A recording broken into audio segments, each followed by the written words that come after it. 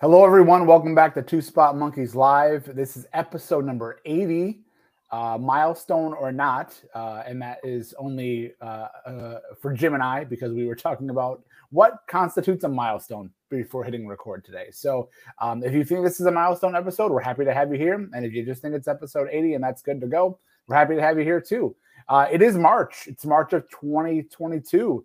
And we got a big show today. Jim, how you doing, bud? Good. I thought about saying, we could have just skipped this week. Nothing really happened in wrestling. There's nothing going on. Or not. Or not. I joked with you before, Tom. For anybody who's listening, you might want to just put us on pause for a second.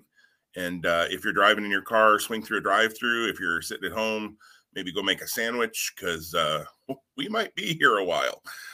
We have head-to-head for AEW Revolution, which is 11 matches. Last week we guessed maybe 10. They went 11. And still, you could build another good card off of all the people that aren't on this show. So I was thinking about that last night. Like, you could build a really pretty good Dynamite episode off of people that aren't booked on Revolution. Crazy depth. And I guess that brings us to, they can't. One of the criticisms of AEW has been, well, they can't sign everybody. Oh, but maybe they can, because now they have a whole nother brand. Tony Khan announces on Wednesday the big announcement. He has purchased ROH, not just the library.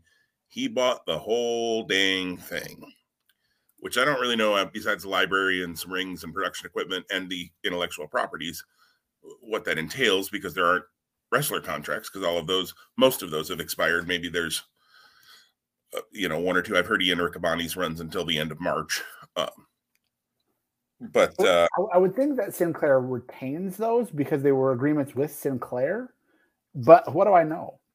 Well, when WWE purchased WCW, they got to pick and choose. They had that like 13 wrestlers or whatever it was that they brought over. So those details have not come out yet, certainly, of this agreement. And, who knows what does that mean for other staff that were left in the Ring of Honor office, the Joe Koffs of the world. Delirious.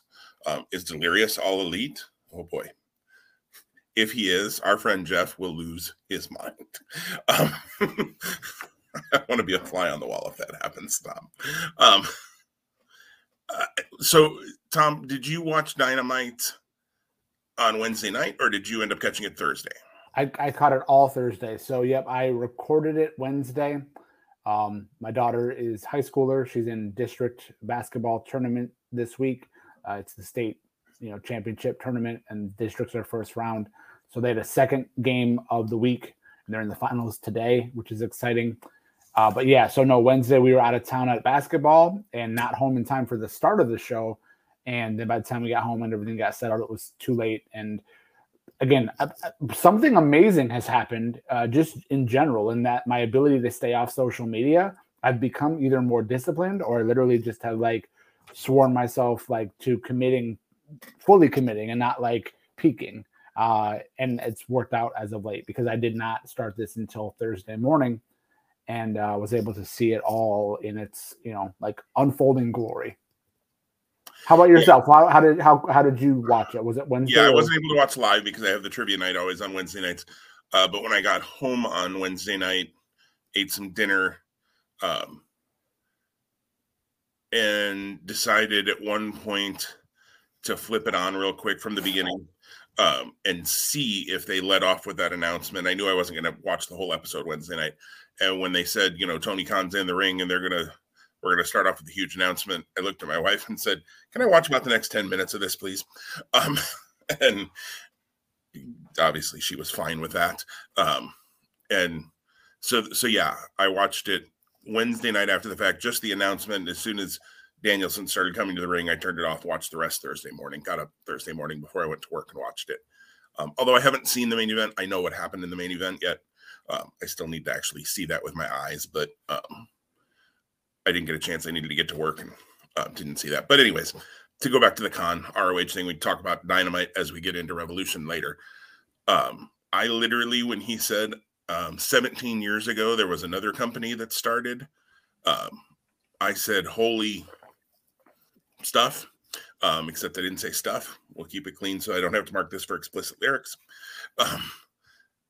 The rumors had been out there. I don't know what you had seen earlier in the day, but there were rumors that it could have been a streaming deal with HBO Max for AEW, which obviously is still potentially on the table. They're connected with Warner Media, so that could happen still, or some sort of streaming thing.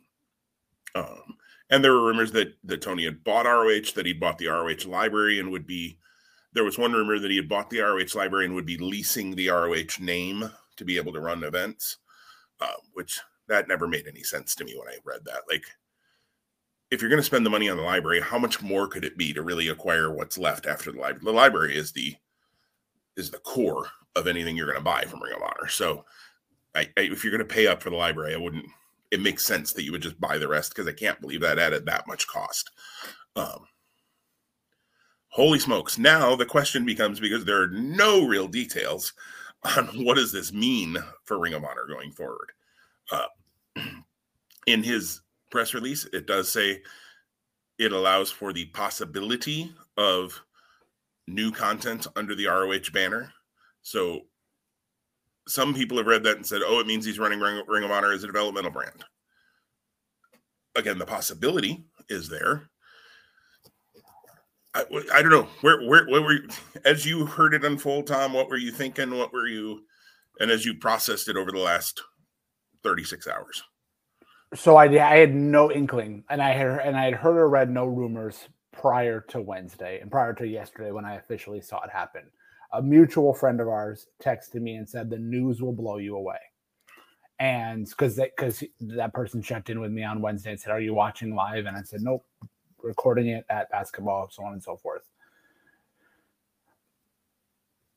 I'm struggling because I don't know that the news did blow me away, because I don't think that it's outside of the scope of what Tony Khan has proven that he wants to do. And he wants to be someone who honors the legacy of pro wrestling of a certain era. And AEW was birthed out of I don't want to say the ashes of that, because Ring of Honor wasn't in ashes, but he took very central fibers of what Ring of Honor was towards its fourth quarter, if you will, and that is what birthed AEW. I'm super excited about the maneuver, and I said, no pun intended, if there's ever the right person to honor Ring of Honor, it's, in my opinion, it's Tony Khan. He's not without his flaws, but I do think that with the number of talents in AEW that came from, at some point, whether it was directly or indirectly, Ring of Honor, there's huge synergy there. I am interested because I think it was Tuesday night, Ring of Honor did another live Q&A with Ian Riccaboni, and they were announcing things for Super Card of Honor, talents, and another match. Where was this deal at in the works while that was going on? And so someone clearly at Ring of Honor, again, let's say it's Delirious because he was the booker. Let's say he still was part of creative. He's doing this on Tuesday, not knowing that this deal is potentially going to come down on Wednesday. There was talks that it was going to be a business related deal. And if the idea was out there a week ago that it was a business related deal, unless people are just really honoring confidentiality, which in this day and age would be a value and appreciated, I'm certain, the history of professional wrestling is such where that often isn't the case. So the other thing, and maybe I'll just end here. I recall, I think when AEW started in 2019, the conversation was they're never going to run WrestleMania weekend. And AEW is not running WrestleMania weekend, but now a Tony Khan and Ring of Honor has a show on WrestleMania weekend. So that's very interesting to me. Agreed. The report I want to say I read on PW Insider, but don't quote me on where it was from. One of the reports I've read, and I've read a lot, some from sources like Sean Ross Sapp and PW Insider that I trust, and others from sites that I'm not sure where they're getting their information from. It could be possibly from those places, or it could be, some other sources that I might question. But I believe it was on PW Insider. I read that the folks who were involved with the Tuesday night event had no idea. Would make a lot of sense, because I think also in that Tuesday night event, they also announced a TV taping for post Dallas in Philly. Now, I don't know that they've announced the date for it. I don't think I've seen a date. I thought it was April 10th, but I might be completely making that up. And I haven't watched that video with Ian. I just saw a recap that had, the major points, and I did see the TV taping, and maybe the date was even in there, and it just, went past me. Here's the crazy part for me, and I'm sorry I said I was going to be done, but one more thought came to mind. Does Tony Khan pay Sinclair for syndication? That doesn't make sense in my mind, but no. Here's the way that you could see it. Sinclair may pay a rights fee to Ring of Honor, now owned by Tony Khan, to air their shows, or there may have been some sort of agreement in the deal where he keeps the syndication spots or something, and maybe Sinclair gets to sell the advertising, or because judging from the fact that at least on my Sinclair station when Ring of Honor airs, it's pretty much the same commercial every commercial break. It's Ice-T and his guy about his car. I don't think they're getting a ton for advertising during Ring of Honor. Right. So, if Khan did something like that, and that's just me kind of speculating, I haven't heard that anywhere. I don't think he's losing out on a ton of ad revenue. The only reason that I kind of started to think even Tuesday night a little bit like, there are a lot of rumors out there, nothing confirmed, that Shane Swerve Strickland has signed with AEW and is expected to start imminently, soon. And when he got announced for Ring of Honor, Supercard of Honor, in a match that I hope Alex Zane is healthy by then, because he had to have orbital surgery. He had glass in his eye from his death match that he had here last weekend for GCW, and broke something in his eye. I hope he's healthy, because Alex Zane versus Shane Strickland, sign me up. I hope Supercard of Honor still happens, and happens at least with the matches they've so far announced, because Gresham Bandito and Zane Strickland and the Briscoes defending the Ring of Honor tag titles. I keep hearing that they've announced Deonna Purrazzo will be defending the women's title. I haven't seen that in a graphic advertised yet, but it would make sense. And Ninja Mac, all respect to Joe Hendry, that wasn't as exciting to me as Ninja Mac and Strickland Zane. Sign me up. I'm ready to watch that show on that Friday night. However, is Honor Club a thing? I don't know. Am I going to be able to pay $10 to see it? Am I going to have to order it on Fight? Is there going to be some other streaming service? I assume AEW now owns Honor Club. I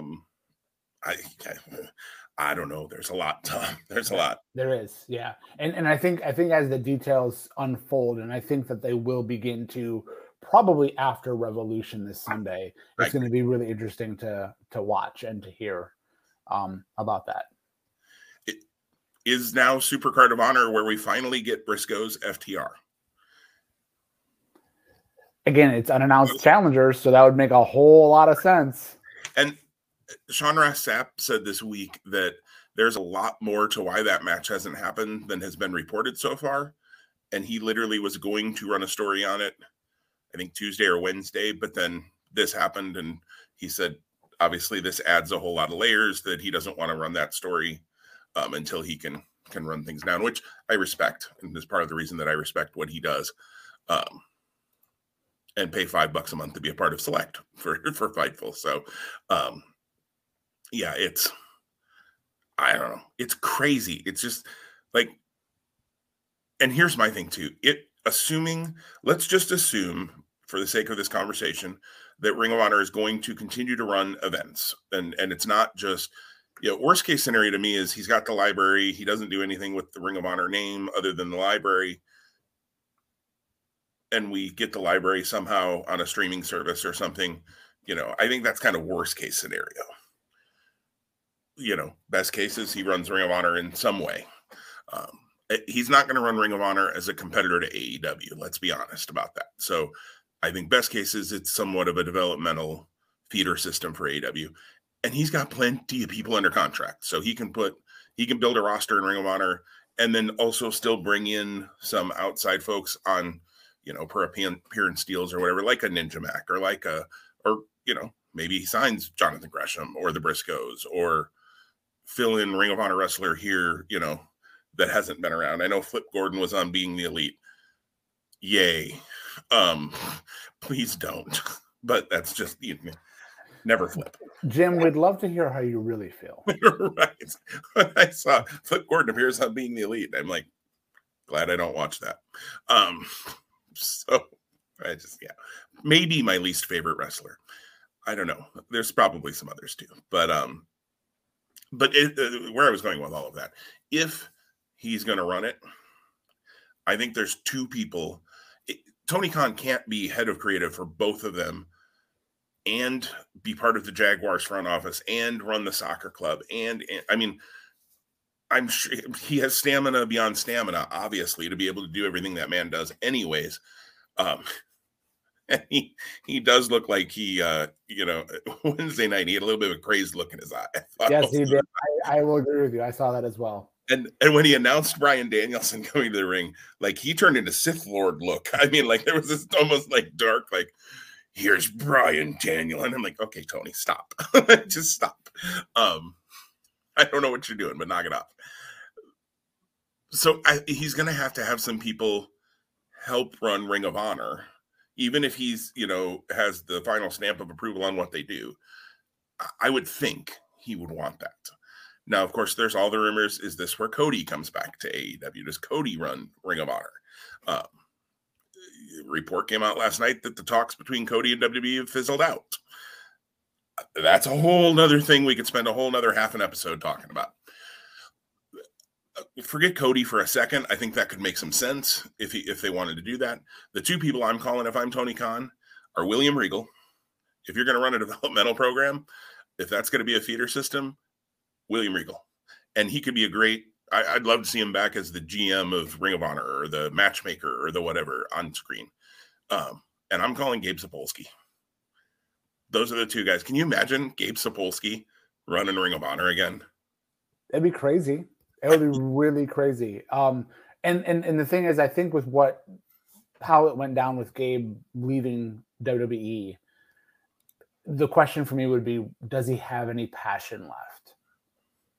I can't imagine he doesn't, because creative people by nature, I think, go through cycles. But he was part of maybe a team in NXT under his WWE tenure, to be given the chance to maybe be part of a team again, or maybe handpick a team, or with different management per se, like Tony Khan. The possibility could be exciting. And I don't know what, if any, relationship existed between Regal and Gabe previously, but that would be, you have to think there was some crossover there. Right. They had worked together at Evolve a couple of times. Regal had appeared on a couple of Evolve shows, I know. Annette said Paul Levesque will run Ring of Honor. He's not doing anything these days. Hey, sign me up. I like that idea. Don't think he's probably getting out of his WWE deal, but and don't let it be Shane O'Mac, for the love of goodness. Haven't we joked about the awkward McMahon dinner conversations? Yes, that would be super awkward. Could you imagine that? Like Stephanie's like, well, Dad, Paul has a really great opportunity. He's actually working for Tony Khan. Absolutely. Hold on, did you say Nick Khan? Damn it! Right. No, Tony Khan. The guy that runs AEW. What? And I do two quick things. One, I love Tony Khan's line. There's no Shane. It's me. There's no Shane. I thought that was a great line. And I think somebody in the crowd, because he looked at somebody right before he said that, and I think somebody must have yelled like, "Where's Shane?" or something. There's no Shane. It's me. There's no Shane. And the other piece, totally off of this, because you mentioned awkward McMahon dinners. If you haven't had a chance, while you're working today, if you have music or something, a podcast playing in the background, if you haven't had a chance, go to YouTube and search Pat McAfee Show. they put up the full interview with Vince McMahon from yesterday. I watched it all yesterday. It's about an hour and 20 minutes. So it's lengthy. It's not groundbreaking in that, McAfee doesn't really like push him and go take him to task. He's also McAfee's boss. And Pat McAfee doesn't need that job. Don't get me wrong. The deal he got from whoever for his podcast. FanDuel, right? I think so. Yeah.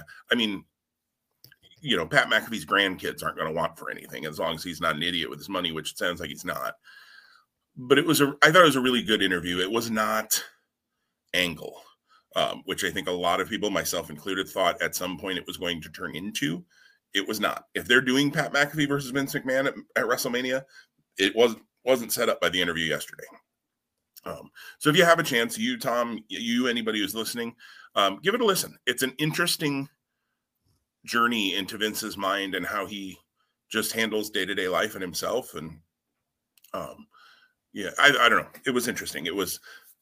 I watched it to see whether it was going to turn into a train wreck, like so many live Vince McMahon interviews have in the past. And it didn't. And it didn't turn into an Angle either, which I liked. I kept waiting for it to, but it didn't. So anyways, those two things. Anything else? I mean, I think this is going to be a standing topic probably for us over the next few weeks, Tom, Tony Khan and Ring of Honor. But yeah, no, I agree with you. And I'm excited to see what comes next. I am too. And, if you need any ideas, Tony, 2-Spot Monkeys are available. I'm just saying. You got the money. You can pay us. Well, we have 11 matches to pick for AEW Revolution, and there's a lot to say about what else happened on Dynamite on Wednesday night, because crazily, the first 5 or 7 minutes of the show was not the only thing that happened on Wednesday night. Actually, I thought it was a pretty good show all in all. But before we get to our head-to-head picks, Tom, do you have the current standings? I do. Yep. Entering this weekend, you have a 1-match lead. 14-4 is your record to 13-5 with my record. We were 7-0 each at Elimination Chamber. So we default to the previous event, which was Royal Rumble, and I had come short. So I'll be making the first pick today when we get to our picks here momentarily. And then I think because you're overall behind, I think you'd make the first pick. I think. Or is it always up? Either way, you make the first pick. We use the last event, but yeah. So either way, it's you. I'm winning. That's all. That's Thanks for joining us today on 2-Spot Monkeys. Jim is winning. That's what we're doing. And on that note, we're done with the episode. New title for the show. It was Elite Monkey Honor, but now it's Jim is winning. Because after 11 matches, who knows? Probably won't happen. Although I think there are a lot of matches that you and I are going to be the same on. I think, but I'm sure there will be a few surprises perhaps for us. 11 matches on this show. Let's just hop into them, Tom. You get the first pick on one of the buy-in matches. There's 2 buy-in matches on YouTube and everywhere else at 7 o'clock Eastern, 6 o'clock Central. The first one we're going to pick today is Chris Statlander versus Layla Hirsch, a feud that's been going on for a little while now. Yeah, definitely Chris Statlander's match to win. It's been a good feud. I feel, and I like what they've done here. This is one of those decent examples of long-term build for a match, and the payoff happens here on Sunday.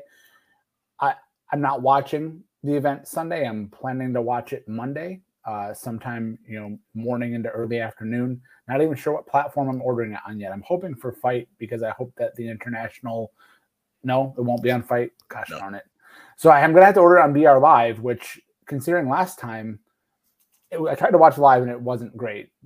Fingers crossed that 12 hours after the event is done, give or take, it's a little bit easier for me to watch.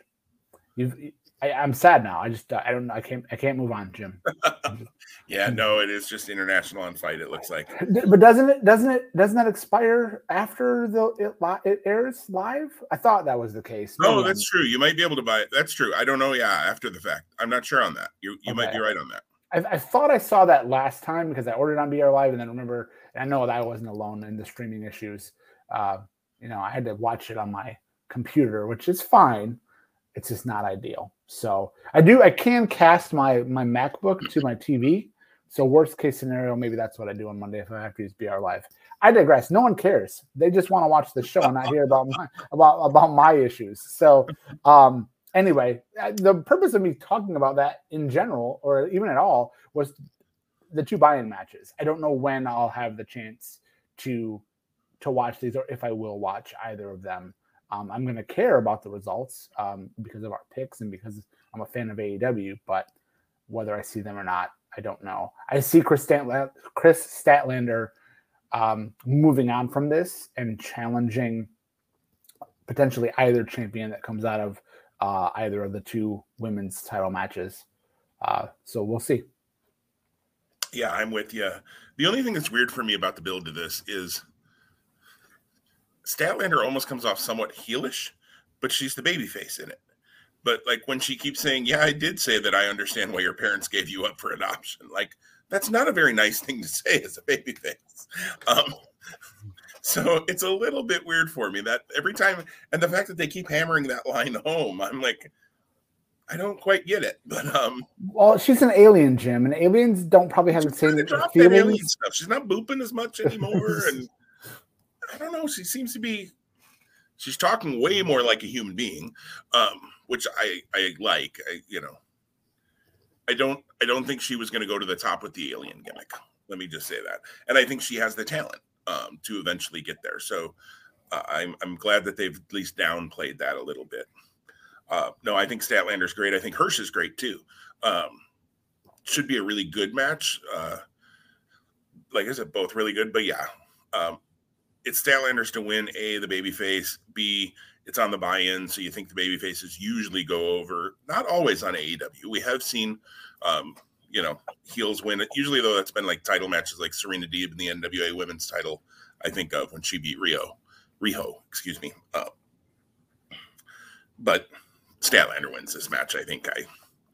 Would I be mad if Hirsch won? No, but it makes sense for Statlander to win. The next match, I made the comment as we were running down this before we clicked record. We might talk about this match longer than it lasts. Hook versus QT Marshall. They have been building this nicely, and Marshall does a really nice job of being the guy you just want to see get his face kicked in. Being that smarmy, annoying heel. He's done a really nice job, way better than babyface QT Marshall that they tried to use at the beginning of AEW. Yeah, he's a heel. He's meant to be a heel. And yeah, Hook's winning this match. I mean, this will be my 11, actually, honestly, without even thinking about it. There's no way QT Marshall is the guy you have stop the train that they've been pushing with Hook. Yeah, Hook is my pick as well. I agree with a lot of what you said. It's going to be fun to have Hook throw Marshall and have him tap out or pass out, whatever they choose to do. Again, Hook has been a really pleasant surprise, and they've really promoted and protected him in the matches that they've given him. So, whether that's 3 months from now in Vegas or 6 months from now in probably Chicago for All In, whichever they, I can never remember. When he does get his, his big match against, a more established name, and it goes longer than 5 minutes, 3 minutes, 1 minute, it's going to be interesting to see what that looks like. Yeah, I agree. They've done a nice job. I like that. I mean, he's a pretty scrawny guy, to be perfectly honest. Hook does not have a ton of size to him. But I like when they can tell a story where, hey, a small guy, like, look at, UFC, and some of the smallest guys are some of the toughest guys and have some of the best skills. So, yeah, I like it. I like that Marshall's a little bit of a bigger opponent.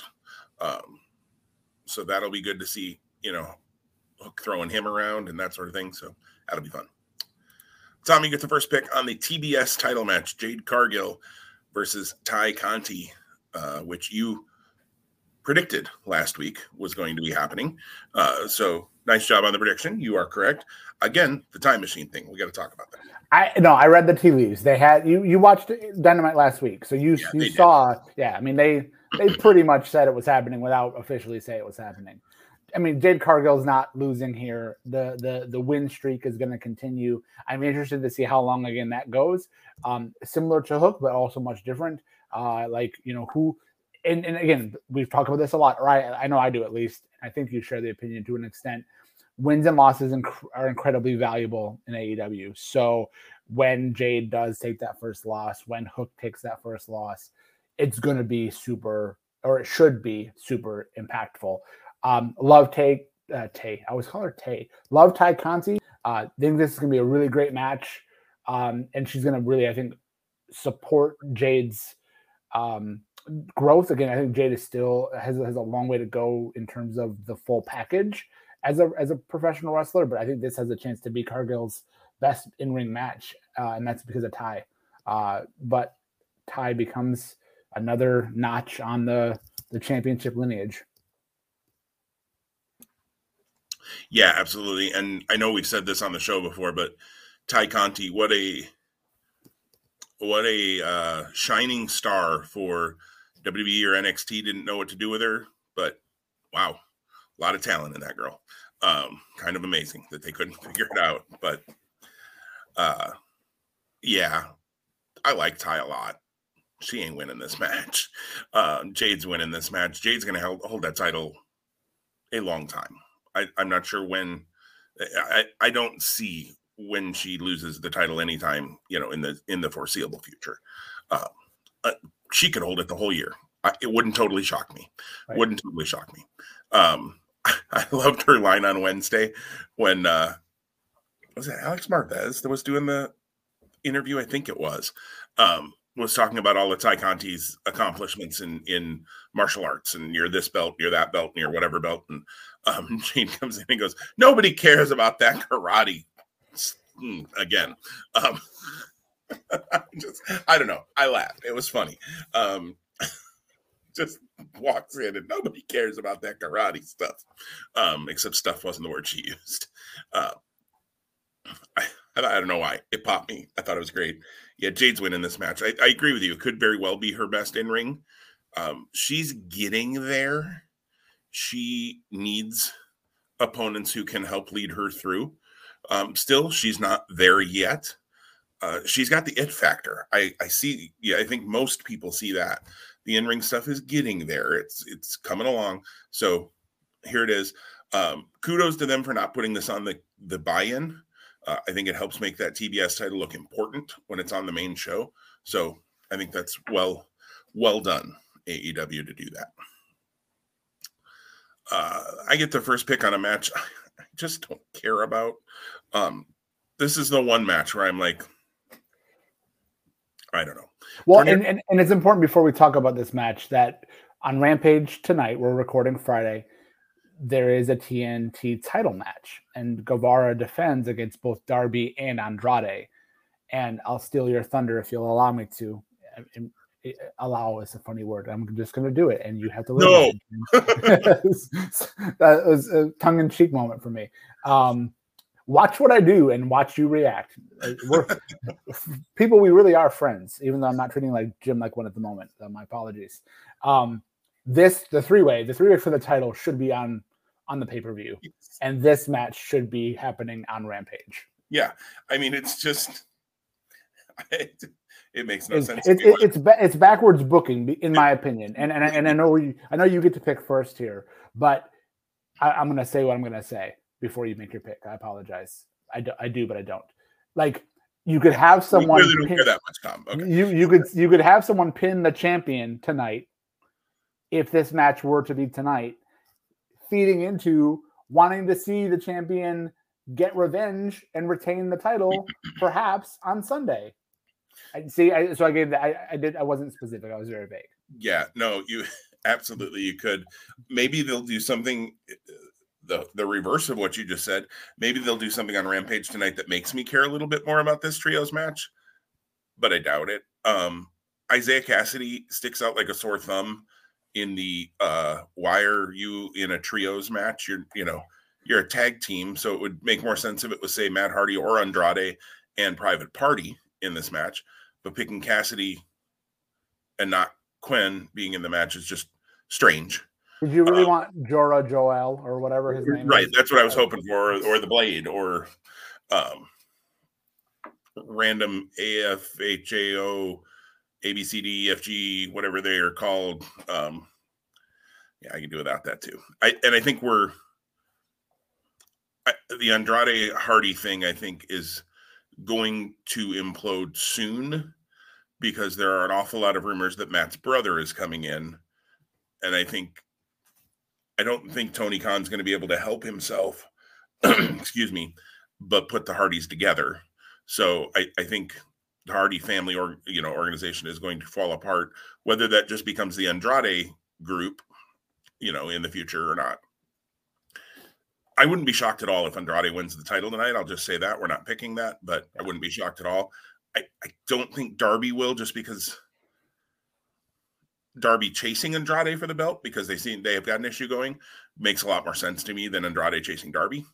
And Sammy, I don't feel like there's just a lot of, like, he's got the belt, but I don't feel like they have a story with Sammy yet. Like, I don't know. He's just kind of there and impressive in the ring, and I don't know, but that's my feel. Sting doesn't lose, so Sammy, Darby, and Sting win. Isaiah Cassidy probably eats the pin here. That's probably why he's in the match. So Sammy, Darby, and Sting get the win, and maybe it sets up. Maybe what they do to go off of your idea is the reverse of your idea, and let's say Andrade wins the title tonight. Go with that. Maybe Isaiah doesn't eat the pin. Maybe Darby pins Andrade, and that sets us off to the races on the TNT title match. Or the TNT title feud. Yeah, and I think the other factor worth considering, and then we don't know what we don't know, we'll make picks here momentarily, is the Face of the Revolution ladder matches for a shot at the title. So whomever the title holder is you again, like we always do with Money in the Bank, right? Who might the matchup be when it comes time for that match to take place? So my pick is the same as yours. I do pick the baby faces. Again, Sting is a very limited novelty act. That's not disrespectful, but that is kind of how they've been using him and promoting him, and there's nothing wrong with that. When Sting does eventually take a loss, it's going to have to mean something really significant. And I can't even begin to tell you what I think that might be. My wondering would be if Andrade does win the title tonight, does that tease dissension between Sammy and Darby? And then they eventually get on the same page Sunday, and that's what allows them to win, even though there's a little bit of uncertainty there, perhaps. That's, again, an old pro wrestling philosophy or trope, if you will. I do love the idea if Andrade does win and Darby gets the pinfall in the match over him on Sunday, having Darby Andrade for the title.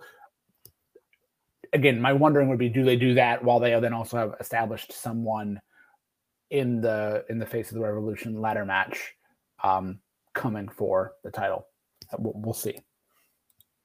Yeah, I think it'll be interesting to see play out. I was just scrolling Twitter here while you were talking a little, Tom.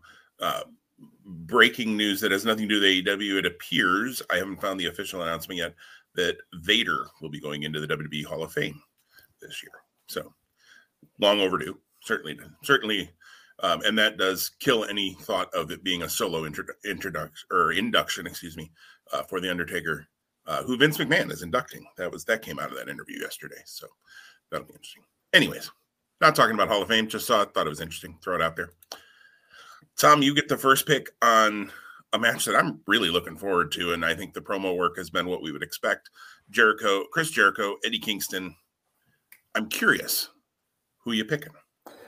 Well, so you hadn't watched Dynamite when we recorded last week, and I wanted to come back to this because, and Jericho talked about it on Wednesday this week about their promo battle. And I thought last week, Wednesday, so the final episode in February, when they had their issue, it was a little choppy for me. Is that how it felt for you in their back and forth exchange? Yeah, but I thought it came off more realistic because of that. Okay. That's fair. Yeah, I see that. I didn't necessarily see it at the time because I expected it to be a little crisper. because I think both are so good on the mic, and I thought it didn't meet my expectations, even though I thought it did a great job extenuating the match and creating it further. It's so interesting that Jericho's kind of issue here is he saw Kingston having potential, and now, if he beats him, he's going to shake his hand to kind of validate him. But in the same breath, a week ago, he goes, "When you came in, I didn't even know what your name was." And so it's like he's kind of talking out of both sides of his mouth. Jericho here as a heel, though. And nobody's really calling him on that either, which is a little like a heel talking out of both sides of your mouth is fine. Yeah. But somebody needs to call him on it. And that piece is not being called out. I agree. And again, whether he's a heel just for this match or whether he's a heel long term, there appeared to be some sense of him and Proud and Powerful being back on the same page Wednesday. Eddie Kingston and Proud and Powerful have a connection too. So will that be at all something that comes up here in the match? What I do think, and what I thought before the year started, and it began to maybe, if it's a thing, be on display when Jericho took the pinfall in the loss of the tag match with he and Hager versus Santana and Ortiz. I think this is the year that Jericho elevates a lot of talent. It doesn't mean he's not going to win matches, but I think the big matches is him elevating others. And so Sunday night, my opinion is that's Eddie Kingston's time. And I love that because I love Eddie Kingston. So Kingston's my pick to win. Yeah, I'm looking forward to this match. Jericho definitely has gone full heel, at least for this match. Like you said, we'll see what happens afterwards. I think Proud and Powerful giving him the fist bump was a red herring. I think they side with Eddie Kingston in this. Now, that doesn't necessarily mean they're out of Inner Circle. Inner Circle, like the Pinnacle, has been kind of together when need to be and separate when they don't need to be. And, all of a sudden on Wednesday, the Pinnacle was in full force during the Punk and MJF thing that we'll talk about a little later on. Inner Circle has kind of been that way too. Sammy has said if they can't figure their stuff out, he's done. He's out. Hager's in and out, probably depending on maybe his MMA training, I'm assuming. I think Proud and Powerful might be siding with Kingston in some way because Jericho's the heel, and I don't think you turn Proud and Powerful heel. They're way over right now. So I just don't think you're going to do that. Or they come and Jericho's like, attack him, and they just turn around and walk away or something. Maybe they don't outwardly side with Kingston, but I think they don't side with Jericho, if that makes sense. Kingston's got to get the win here, honestly.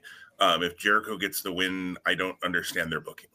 Now, they've been pretty good at booking people in losses to not – wins and losses matter, but they've still kept people strong even in losses in AEW pretty well. It's not like, they beat him and he's buried, he's gone, forget him. So they could probably find a way to do it, but they shouldn't. Kingston should get this win. I'm also hoping on a little bit of a different side for AEW. They're going to have figure reveals this weekend on the Saturday Fan Fest thing they're doing. I assume that's when they're doing them. Kingston, I'm 99% sure I remember being announced for an upcoming line. I'm hoping we actually see the figure this weekend. I'd love that too. Yeah.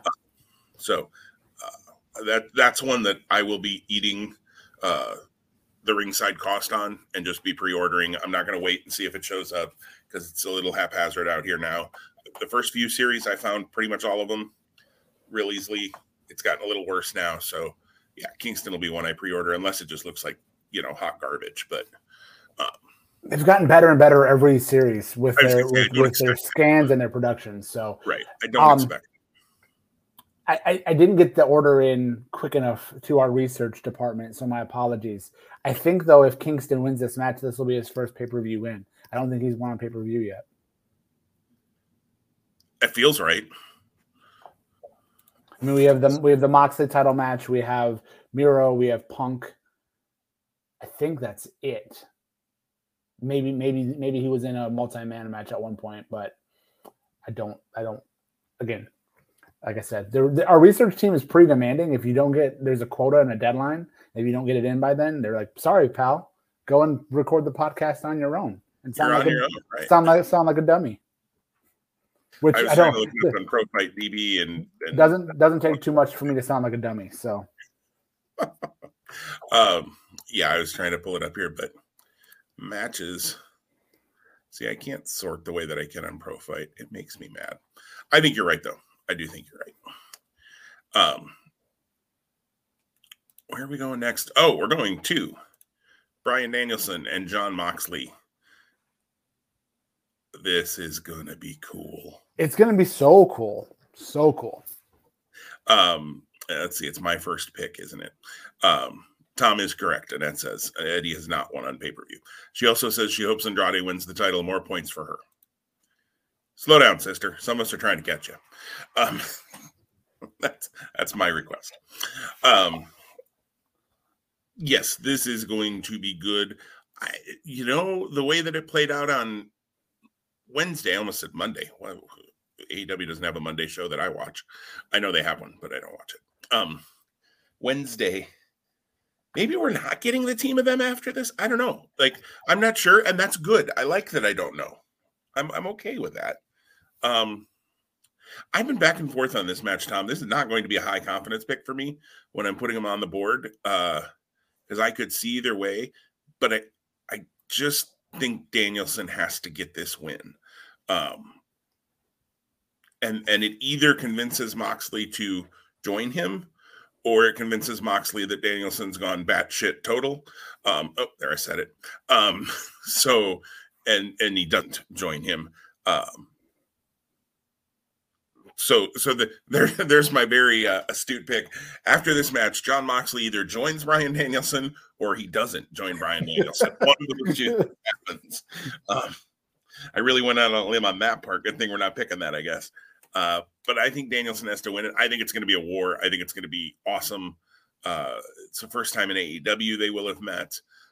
They have had a few matches in WWE back in the day, but nothing. I feel like this is the most high-profile match they've ever had one-on-one, at least.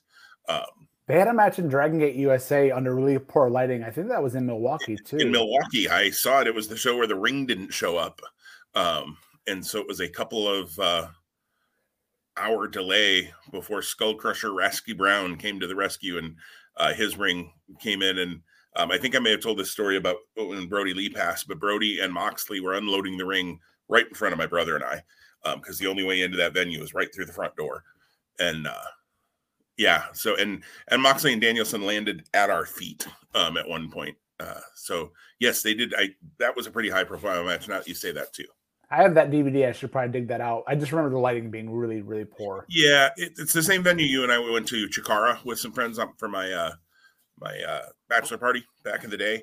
It was great live. Great. I mean, fun venue live. But yeah, translating on a regular standard definition DVD. Well, and I think not the best. The lighting in the ring might have been okay, but then it was a Falls Count Anywhere death match, something, I mean, I can't remember exactly what wordage they use, no DQ, something like that. And so they were in the crowd, like I said, literally landing right by us at one point. And I don't think they necessarily had good lighting to follow them. Evolve or Dragon Gate USA and Evolve were a little lower budget than some things. Yeah. That's all. So Danielson's your pick to confirm, yes? Yes, Danielson is. Yep, he's my pick as well, but I really could go back and forth on this match and make arguments, I think, for both. My argument for why Danielson is my pick is because I think that Moxley can lose and be less impacted than Danielson taking his second loss in AEW here. I do think eventually, perhaps if this feud continues, he will take a loss to Jon Moxley. Because I don't also agree with it. I don't know that I see them now teaming. I thought this was a mechanism to definitely get them to that space, or becoming part of an uneasy alliance. I think, like the whole thing was, you have to bleed with me before I'll be next to you. Right. So like, does Danielson do that? And does he prove himself? And then does Mox say, hey, you're crazy and we might not see eye to eye, but I agree with you. And we went to war and I'd love to stand by your side and, be part of this mission or this vibe. Or he could be like, nope, I want to win and I'm pissed that I lost to you. And I want, and then Danielson could hold that over his head. So again, it's going to be fun. I didn't like that they kind of went away from the idea that Danielson wants to be an ally with Moxley. At least I felt that way on Wednesday. I hope that that's part of the story isn't done being told. Well, but I'm eager to wait and see what comes next. Absolutely. I think it's going to be fun. And yeah, this story, one way or another, I don't think is done on Sunday. Tom, I don't know if you ever got an answer to your question. I'm squirreling off for a moment here from something that I know I saw you tweet, I believe, about what time tickets go on sale for GCW in Detroit. Did you ever get an answer to that? I did not. They just posted, 11 hours ago, they just posted on Facebook, noon Eastern time. Okay. I've had their Eventbrite page pulled up here this morning, and there's not a tile for that show yet. So, but that's great. Now, I unfortunately I won't be home. I think today right at noon, which kind of sucks because I have to run an errand. But, anyway, I've been wrestling with the idea of even like just going and getting just a GA ticket for that event because I think I'm going by myself, which is sad, but.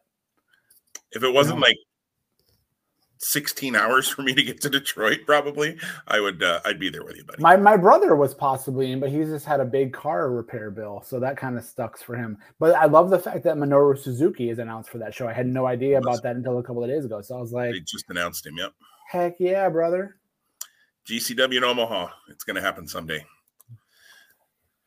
What else is going to happen on Sunday, though, is a triple threat tag team title match. Jungle Boy and Luchasaurus, the AEW tag team champions, against Red Dragon of Kyle O'Reilly and Bobby Fish. Kyle O'Reilly and Bobby Fish, not Kyle O'Reilly. Don't know who that is. Kyle O'Reilly. Kyle O'Reilly. And the young, that sounds like, those cheap knockoff figures you used to be able to buy in like the 80s and 90s that like looked like Hulk Hogan, but it was like. It was Bulk Logan. Bulk Logan, or right. Yeah. Something like that. Like Kyle O'Reilly is, the guy who looks like Kyle O'Reilly. With a little shamrock on his trunks or something. The Young Bucks of Nick and Matt and Jackson also in there after winning the Casino Royale, which, correct me if I'm wrong, Casino Royales isn't that the one where it's the suits and a group comes out? I thought so. Like I thought the way those teams came out on Wednesday was really weird. But yeah, it's bizarre. I mean, cool to see Top Flight back. That was a lot of fun, and Dante and Darius Martin have a huge ceiling, so it's excited to see where they were. The Joker, I guess. I mean, as the second team, nonetheless. So right, not the last team, which the Joker is always. That part was weird to me. Like, I'm fine if you want to do a Royal Rumble style tag team battle royal, but don't call it a Casino Royale when you've established what a Casino Royale is, and then you didn't do that. It was weird. Yeah. Well, I'm up first for picking here. My pick is going to be the champions to retain. I think it's going to be fantastic. I don't think that the Bucks are primed to get the belts back yet. I think they're going to be multi-time tag team champions in AEW when their career is done. We're not close to either of those two things yet. I love the idea of Red Dragon becoming AEW tag team champions. I don't think the time is now for that. I could be wrong. If I were to pick between one of the two teams that are challenging them, I would lean towards Red Dragon as my pick to win, but I don't think that they're winning because I think that we have a brewing issue, as we already have been seeing in the last few weeks of AEW. Adam Cole in the middle of Red Dragon on one side and the Bucks on the other, and someone named Kenny Omega will probably be coming back in the mix here soon. So there's a lot of moving parts there. I also think, and we're really close to it now, whether it happens in the next couple months before we get to Double or Nothing, or it's a great match at Double or Nothing, FTR versus Red Dragon. Whenever we get to see it, that's going to be awesome. That's going to be good. Yeah. So Jungle Boy and Luchasaurus retain the titles. Much like you said with Sammy with the TNT Championship, I sort of feel that way about Jungle Boy and Luchasaurus. They're just kind of champions without a vision or a mission, if you will. The story in this match, even though it's a title match, has nothing to do with Jungle Boy and Luchasaurus, and that's weird for me. And I agree with you. And in some ways, I would think that would lean me more towards, well, they should get the belts off of Jungle Boy and Luchasaurus. I think they can, but I don't think they have to do it here. I think they can get them off on a Dynamite or something. That didn't sound right. Get the belts off of them on a Dynamite or something. And I don't think it has to be to one of these teams, because I think the Red Dragon Young Bucks thing doesn't necessarily need the tag titles to be the issue between them, because they got plenty of issues between them as it is. I think FTR, Proud and Powerful, either one of those teams could easily win those tag belts. Some combination of the House of Black could win the tag belts. Danielson and Moxley, if they end up teaming up, would be really fun. That's what I'd love to see. I'd love to see them come out of Sunday going, yep, we're going to team because we're BAs, and then beating Jungle Boy and Luchasaurus, and then just like having all these amazing like dream tag matches for the next 6 months, and then imploding and then having the rematch at All Out. Right. Yeah, I don't think you need to move the belts here. I agree with you that if they do move them, I think it's much more likely that it's Red Dragon. Totally agree on that as well. But I'm with you. Jungle Boy and Luchasaurus, I think, win this. I think it's going to be great. You have 6 insanely talented individuals in this match. So if they don't go too much gaga between Red Dragon and Young Bucks, or Adam Cole getting involved, I kind of feel like Adam Cole's not going to get involved here because he's in the main event.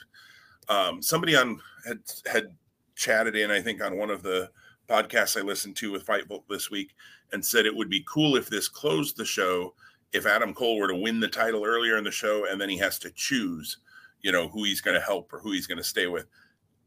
Sure, but I don't think you have to get to that yet. I think that's still AEW is really good at long-term storytelling, sometimes almost too long-term. We might talk about that in a couple of matches here. But I don't think you need to do that. I just don't think that's the story we're doing right now. So Jungle Boy and Luchasaurus are my pick. I think this is going to be really fun. All right, Face of the Revolution ladder match for a TNT title shot. My graphic on the YouTube page says for the TNT title, which is a total lie. Sorry about that. Little bit of a typo there. But it's Keith Lee versus Wardlow versus Powerhouse Hobbs. Okay, just those 3 guys alone. Holy crap. Orange Cassidy, Ricky Starks. Tonight on Rampage, they have the 6th spot being filled in a match between Ethan Page and Christian Cage. And then you and I agreed, we have heard there are 7 people in this match, so most likely a surprise on Sunday, which they often have done with this. Well, I think they've only done this match maybe one time, but or twice. Cody won it once, didn't he? But there probably will be a surprise on Sunday. A couple of things first. Christian probably wins the match tonight. From the young guy standpoint, I'd rather see Ethan Page win. I'm not a huge Ethan Page guy. I'd rather see Scorpio actually in this match. But Christian Cage, because of his history in ladder matches, I could see them giving him a win. He hasn't had a singles match in like forever. So interesting that he all of a sudden is getting inserted into a qualifier for this match. But I'm kind of thinking Cage wins tonight. I wouldn't be shocked if Ethan Page wins. I'd actually prefer that. Although you're pretty heel heavy in this match right now. So Cage winning would balance that a little bit. Wardlow obviously being the tweener of, he's a baby face, let's be honest. He's being made to do heel things, but he's a baby face. The story of this match to me is comes down to 2 people, maybe 3. Before you tell me that story, who do you think TBA is? Or is that part of the story? That's part of my part of my 3. Orange Cassidy is not winning this match. Ricky Starks is not winning this match. Don't care who wins tonight. Neither of those guys are winning this match. Powerhouse Hobbs also not winning this match. Will look impressive, won't win the match. Could be Keith Lee because they just brought him in. And it would be odd to have him lose. Although you can lose in a ladder match and you don't lose. So, that's okay. To me, it really comes down to probably 2 people. Wardlow, which they're telling the story of MJF originally told him, go win the Face of the Revolution ladder match, win the TNT title, and then you have to give it to me because your contract is with me, not with AEW. Because apparently Wardlow hasn't figured out yet, or maybe he has, and he just hasn't clued us in, that Tony Khan would sign him in a heartbeat if MJF fired him. It's too logical, Jim. Gaping plot hole, but maybe it's not. Maybe Wardlow's already figured that out, and we just don't know that yet. Or the TBA, and I think the TBA is Swerve Strickland. I will be stunned if it is anybody. If it's Jeff Hardy, that's the other option. I think here, maybe. I care way more about. I keep wanting to say Isaiah Strickland. It's Shane Strickland, not Isaiah Scott. I care way more about Shane Strickland coming in than I do Jeff Hardy at this point. I hope it's Shane Strickland that comes in. So then it becomes, do you put Shane Strickland right into that mix, or do you put Wardlow into that mix? I don't love the new person coming in and winning right off the bat. It is my pick first, right? Yeah, yes. I don't love the new person coming in and winning right away, because that puts them into a title match that they probably lose. Or maybe you put the TNT title on Strickland right away, but I doubt it. But Ruby Soho is the epitome of that to me. She came in, she won the Casino Royale, Battle Royal, gets her title shot, loses her title shot. And I just feel like they haven't quite found her lane yet now since then. And so I don't want to see them do that with Strickland. I'm going to go Wardlow here, because I think that story is really good. And I do think after Wardlow's win on Wednesday, the whole aftermath with the chairman, whose name is Spears. Thank you. One of our mutual friends called him Ty Dillinger in a post earlier this morning, and now that was all that was in my head. Spears going for the chair, Wardlow grabbing the chair. I loved how Spears looked tough and like stood up to him, and then Wardlow just stepped right in front of him and looked at him, and Spears was like, never mind, I'm going to go now. That's perfect for Spears' character, because Spears is not a BA. He's a smarmy heel, and that was perfect for his character. And then the confrontation between Wardlow and MJF, when Wardlow said, I've been too busy making sure you win matches, and MJF just smacked the ever-loving stuffing out of Wardlow. Again, the pop when that happens, and he gets his hands on MJF, crazy. Wardlow, I keep saying it, he's going to be the most over babyface in AEW before long. I think he's close to it now already. I think he gets the win. We continue that story. I think that's, spoiler, where MJF goes after the CM Punk feud is into the Wardlow story. So I think Wardlow wins this match. But Strickland would be my other. If I had to pick a B, I think he would be my choice. So if Wardlow wins, it makes a lot of sense that perhaps, because he is the babyface that's not called a babyface yet, Wardlow versus Andrade makes a lot more sense than Wardlow going over Sammy and or Darby. Not that can't happen. Let me just call back to MJF and Andrade did have a little business deal in the past where Andrade rented FTR, I think it was, when they were Los Luchas or whatever that was, like the Green Conquistadors. So is there something then where MJF and Andrade work together to make sure Wardlow doesn't win the title in that match? There's AEW's really good at interweaving stories and even calling back to things that I'm not sure were the plan when they did them 3 months ago, but now they're here and they go, oh, wait a minute, we did that 3 months ago. Let's make that part of the story now. WWE can learn a lot from AEW in storytelling. Yeah. Well, I'll go back to starting how you started and saying, I wish that it was Scorpio Sky, not Ethan Page against Christian Cage. And I wish Scorpio Sky would be in this match, but I've never been bashful about my love for Scorpio Sky in AEW or just in general. I think that there could be more done there for him. Interesting that you threw out Swerve and Jeff Hardy. I don't see Jeff Hardy here being in the mix at all. Maybe he is destined for AEW. I think, unfortunately, if Jeff Hardy were to show up here, he'd overshadow the other guys, and I don't think you want that. Swerve, I don't think, does that. I think he fits in nicely. The one guy I thought you'd say that you didn't is Cesaro. But I also wonder, or maybe it's just my perception, does he overshadow this group, or does he fit in nicely if he were to be participant number 7? Don't know. I could see Cesaro joining Danielson's group that he seems to want to put together. That could work. That'd be cool. That'd make a lot of sense. I do think it also comes down to Keith Lee versus Wardlow here. And again, I don't think that what happens tonight with the TNT title match definitely says, okay, now that that's happened, this is what's happening Sunday. I think there's a number of options on the table, which is going to make this match fun and scary because I'm pretty sure there's going to be some sick spots going on. The story I think I'd like to see most is kind of what you laid out, but I'm going to go a step further. Wardlow wins here. Wardlow wins title. Wardlow doesn't need the belt to stay over. MJF screws him and wins the title.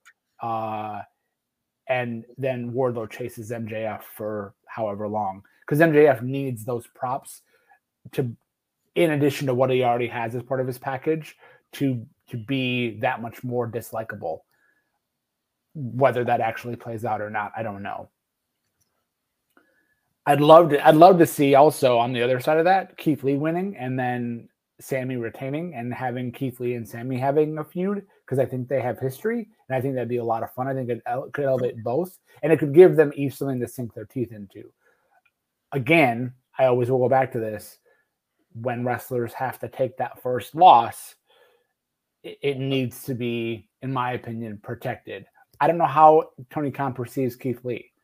We know what, and I brought it up either last week or the week prior, when I mentioned Andrade and Malachi Black, and I think there was someone else that I'm forgetting who it is now, about having that first loss being a little bit more impactful. We were seeing that definitely with the Bryan Danielson, the CM Punk, the Adam Cole, and maybe there is a divide between those three, and then Malachi Black, Andrade. I don't maybe see that divide as big, but maybe it truly is in the mind of Tony Khan and the creative forces in AEW.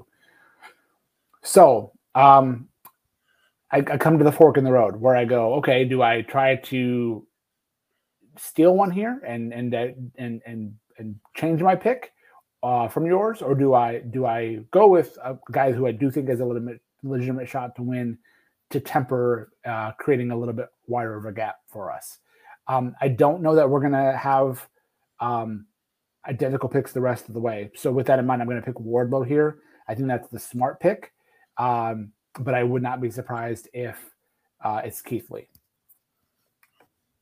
All right.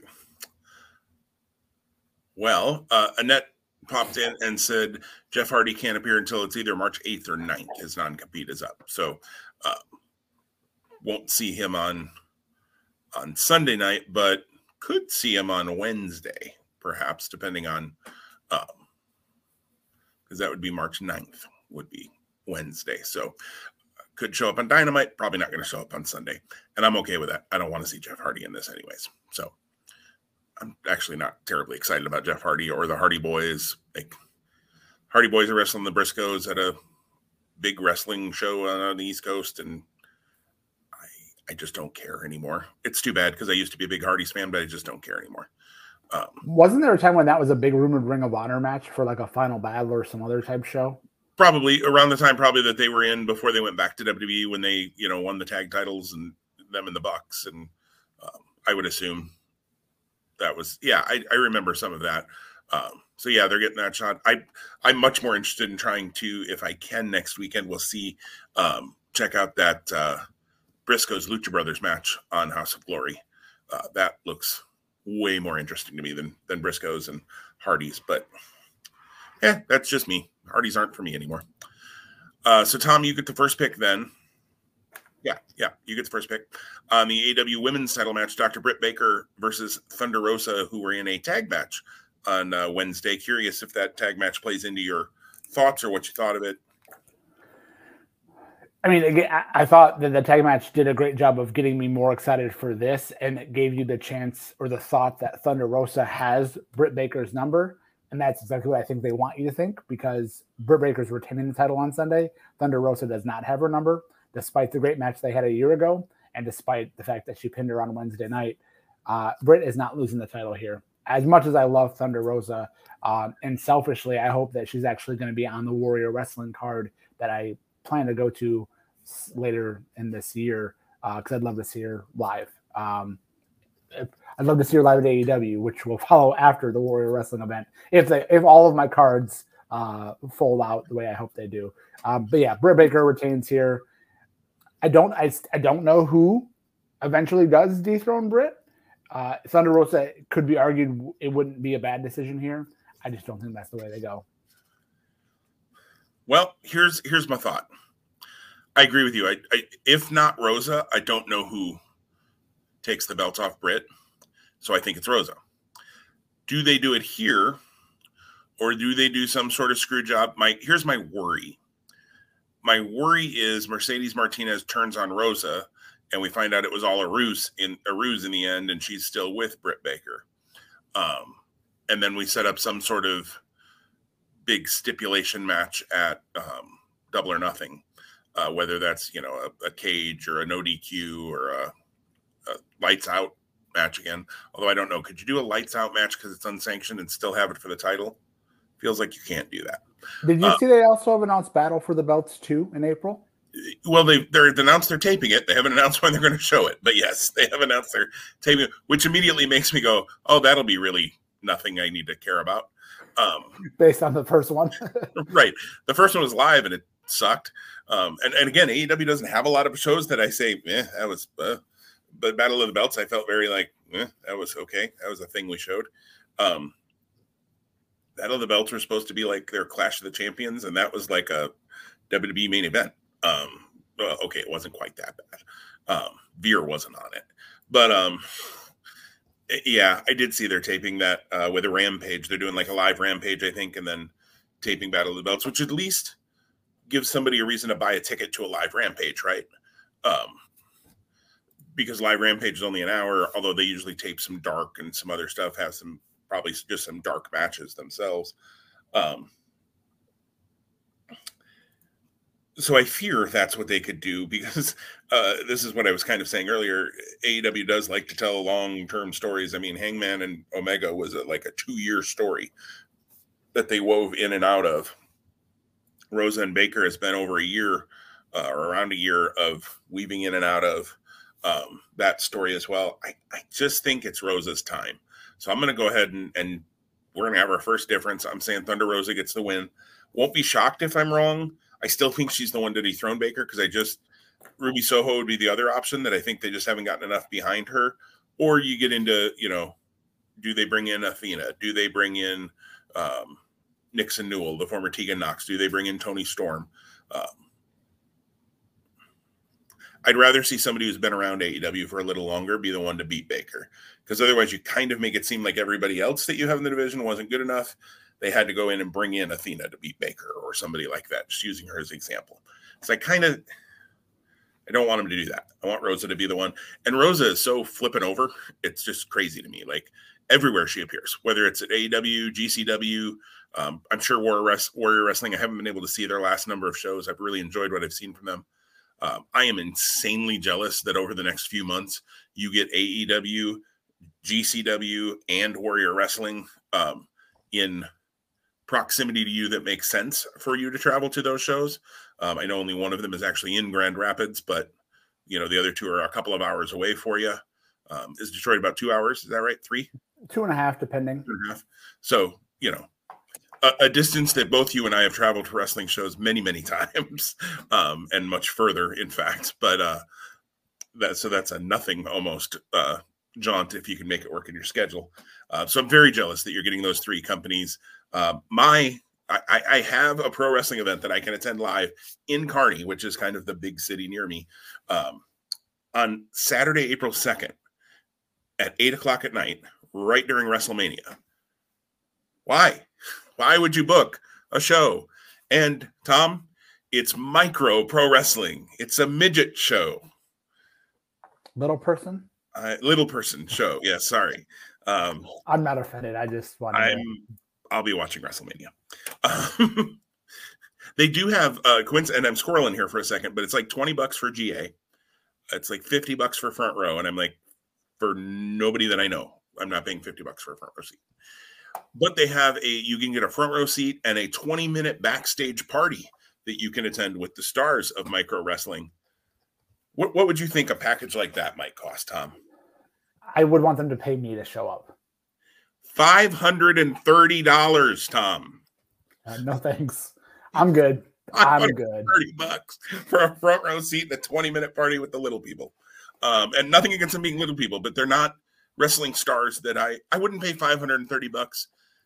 Honestly, I wouldn't pay $530 to have a 20-minute party backstage at AEW. And I would love to meet a bunch of people at AEW. I'm not doing it for indie wrestlers who are working hard, but no.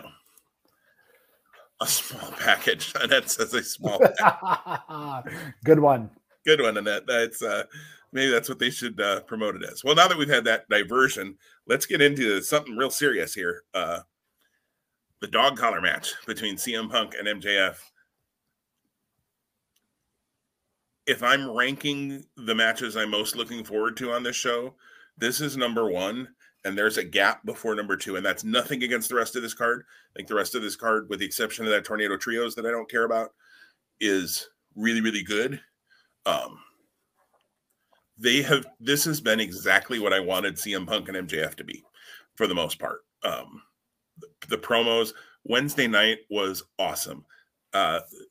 Sean Ross Sapp again. I keep calling him out, but I want to give him credit when I'm saying things that I've heard from him. Mentioned that all the white clothing should have been the clue that we were going to get the bloodbath, and it should have been like that. I know that. Come on. I've read one place that maybe it was a blood capsule that Punk used. No. If not, no. Holy smokes. A blood capsule to me is in your mouth anyway. So a blood capsule on your forehead, I don't think that works as well. Yeah, it's funny. Side note, I was telling my my future son-in-law last night when he asked for my permission and my wife's permission to marry our daughter about... Which, congratulations to them. Whenever that happens, I realize. Yeah. And I really hope they don't listen to this podcast because it's. I mean, I wish they would listen. I wish we had more listeners, but I hope they don't listen because if I do, then I'm going to really have screwed the pooch on that one because that's not that the action that permission was requested for is not happening until April. So. I digress. Anyway, we talked about pro wrestling last night. Put a disclaimer at the beginning of this. If you are a child of Tom Bobo, turn this podcast off now. You may not listen. If you do, your dad will ground you for life.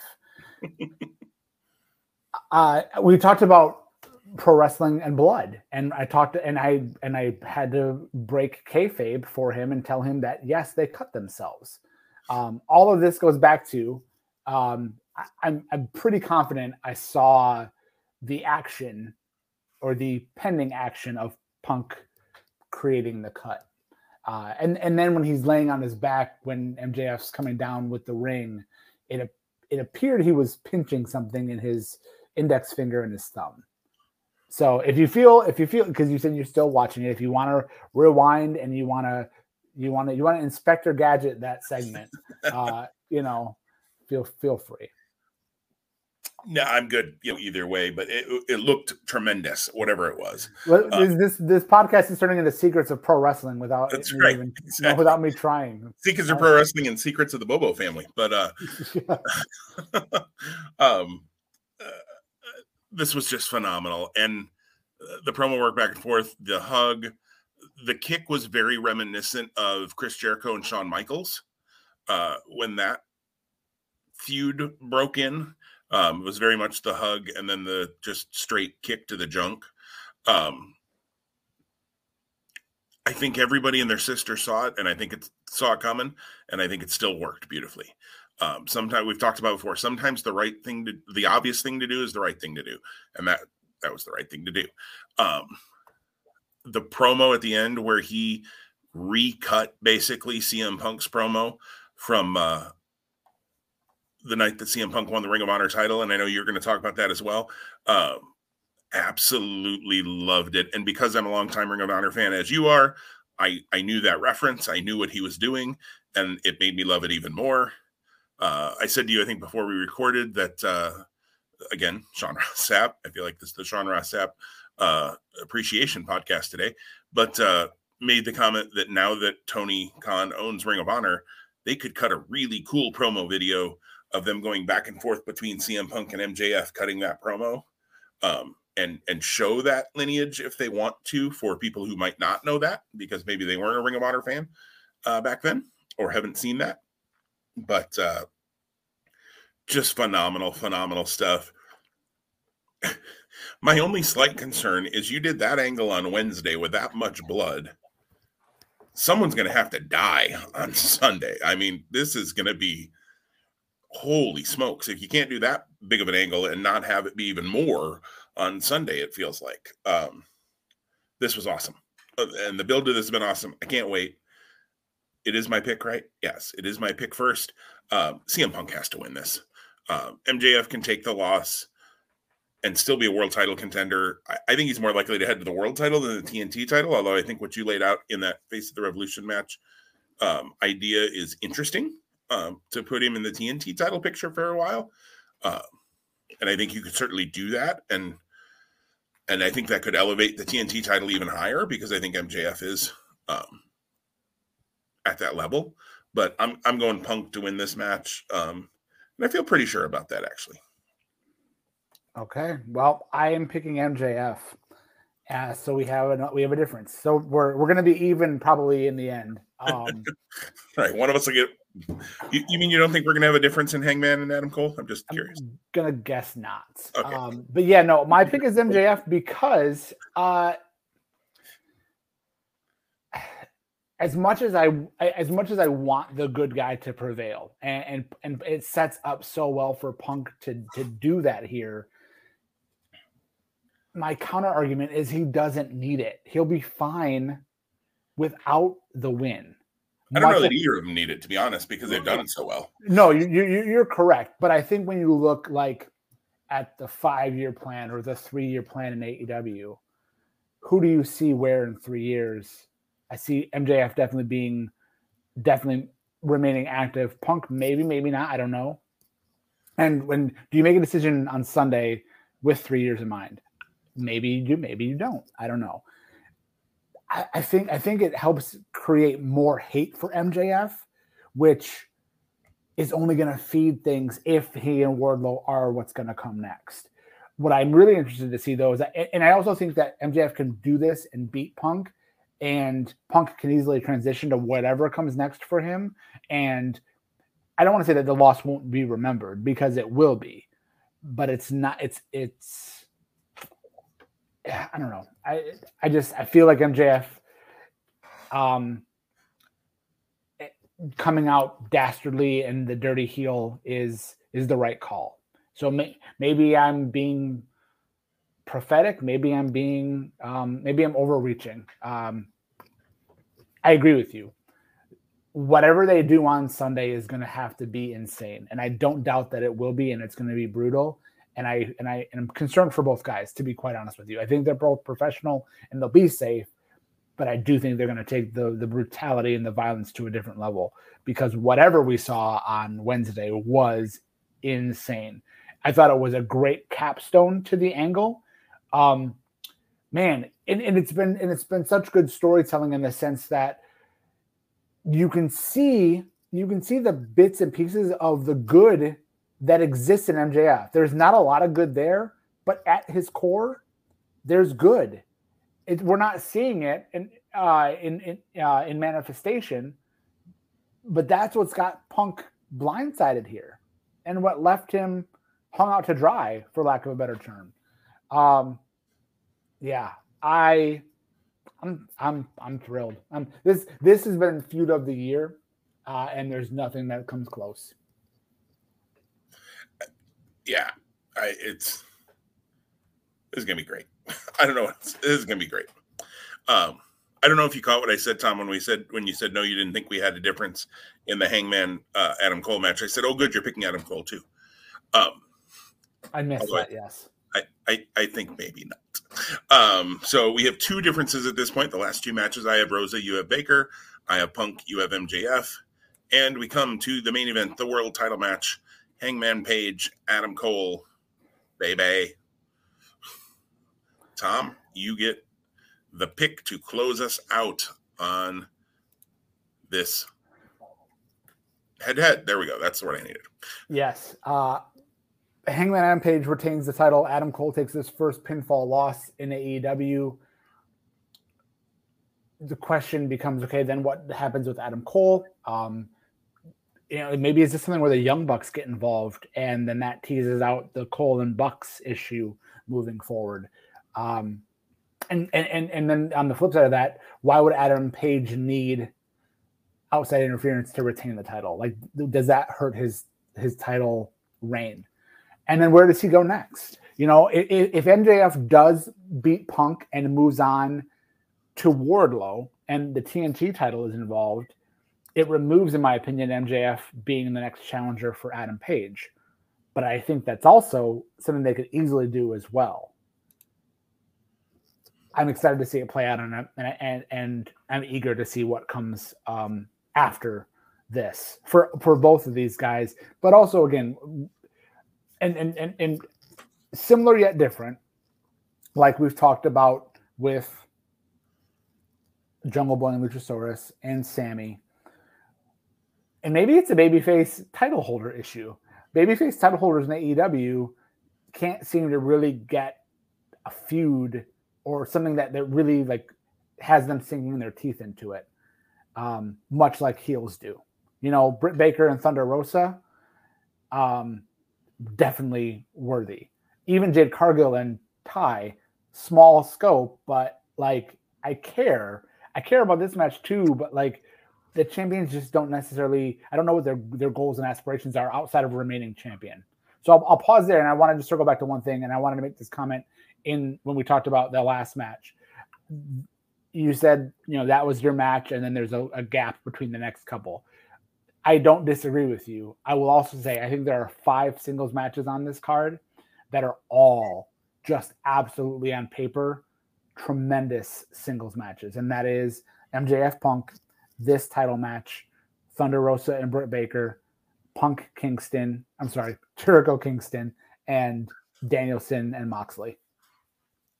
Yeah, no, this is it's a heck of a card. It's a heck of a card. Yeah, I think we've had this conversation a little bit, excuse me, on the show.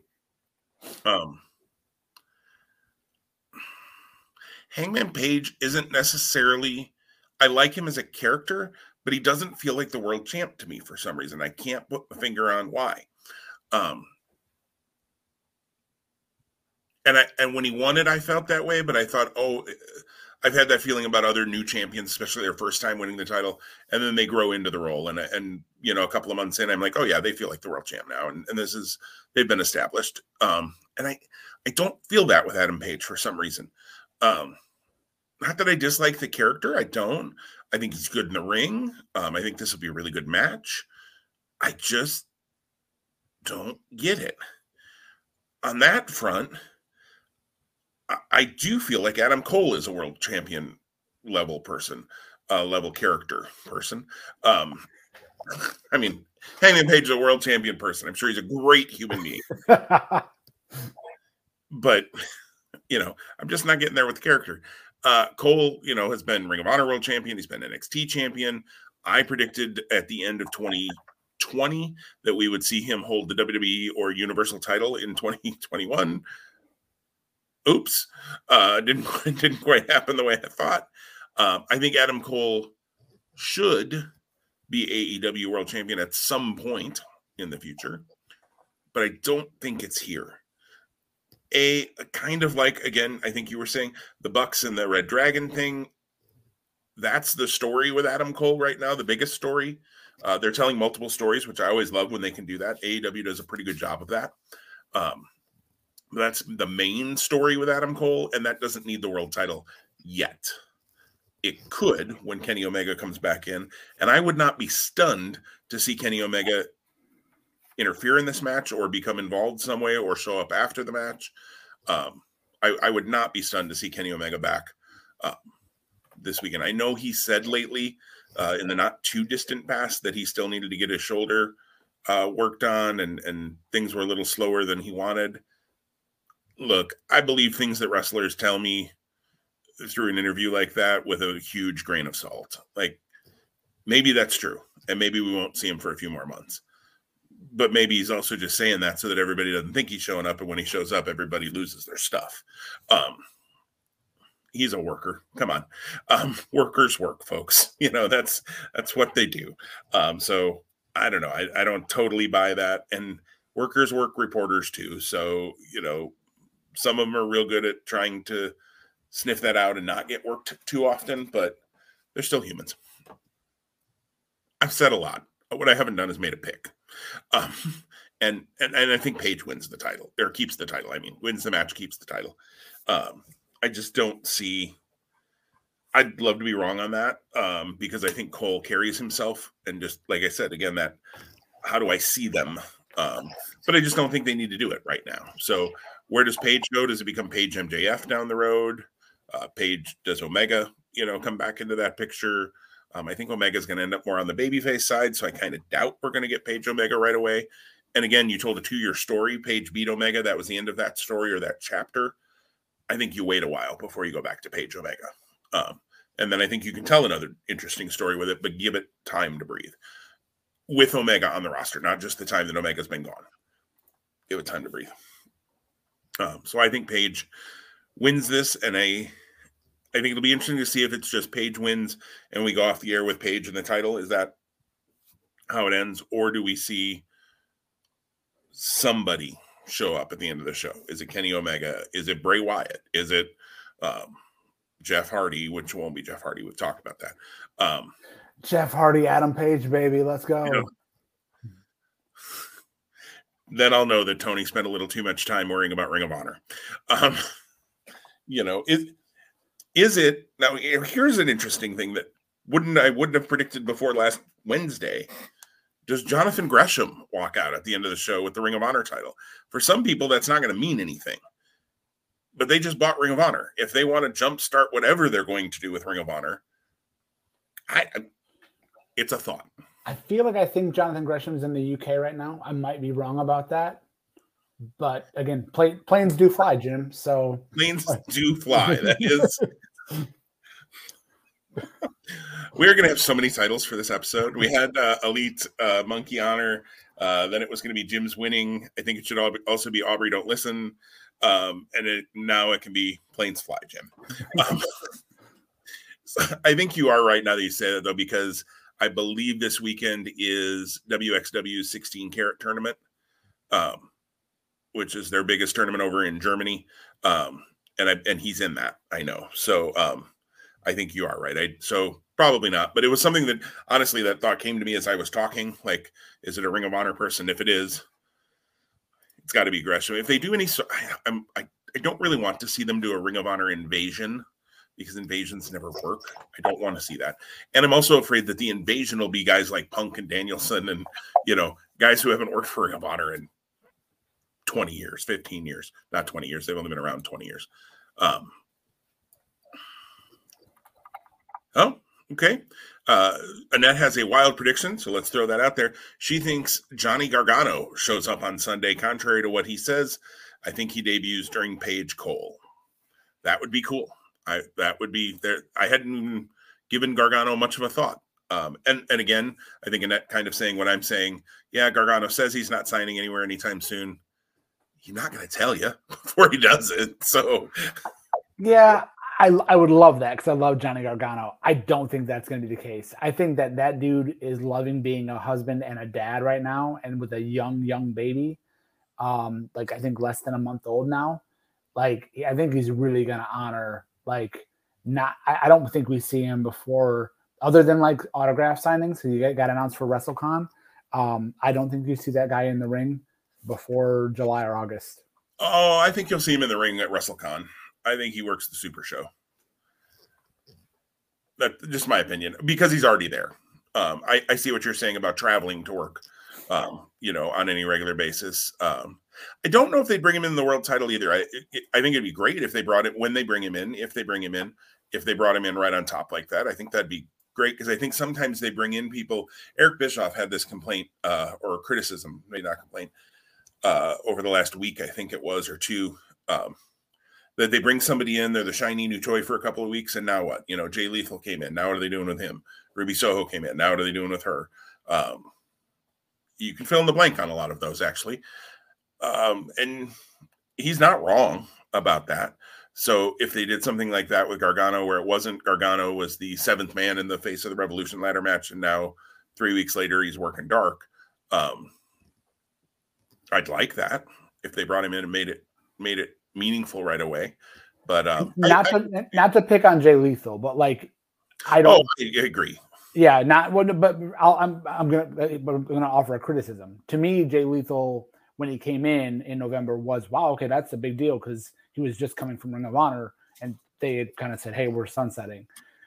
I don't see that though in the same space as a Keith Lee or as a Swerve and I don't know why. I don't know why I feel that way.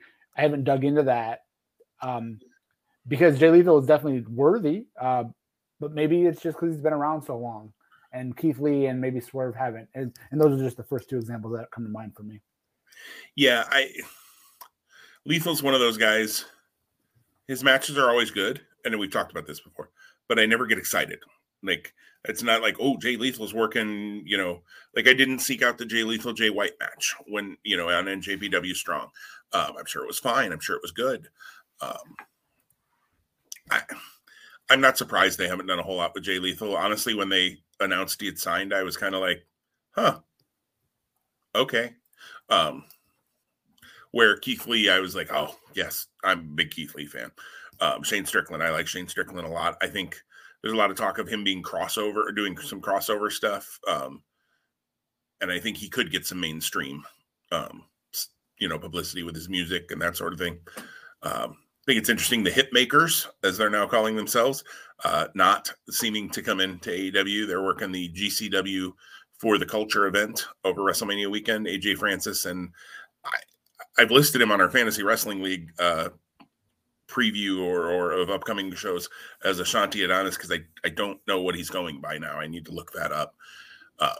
But AJ Francis, formerly Top Dollar, and Ashanti Adonis working for the Culture against Shane Taylor Promotions, which now that Ring of Honor is maybe back, I hope Shane Taylor gets I know they're not going to probably be signing deals, or maybe they will. Who knows now with Tony Khan? They weren't under Sinclair, but maybe they will with Tony Khan.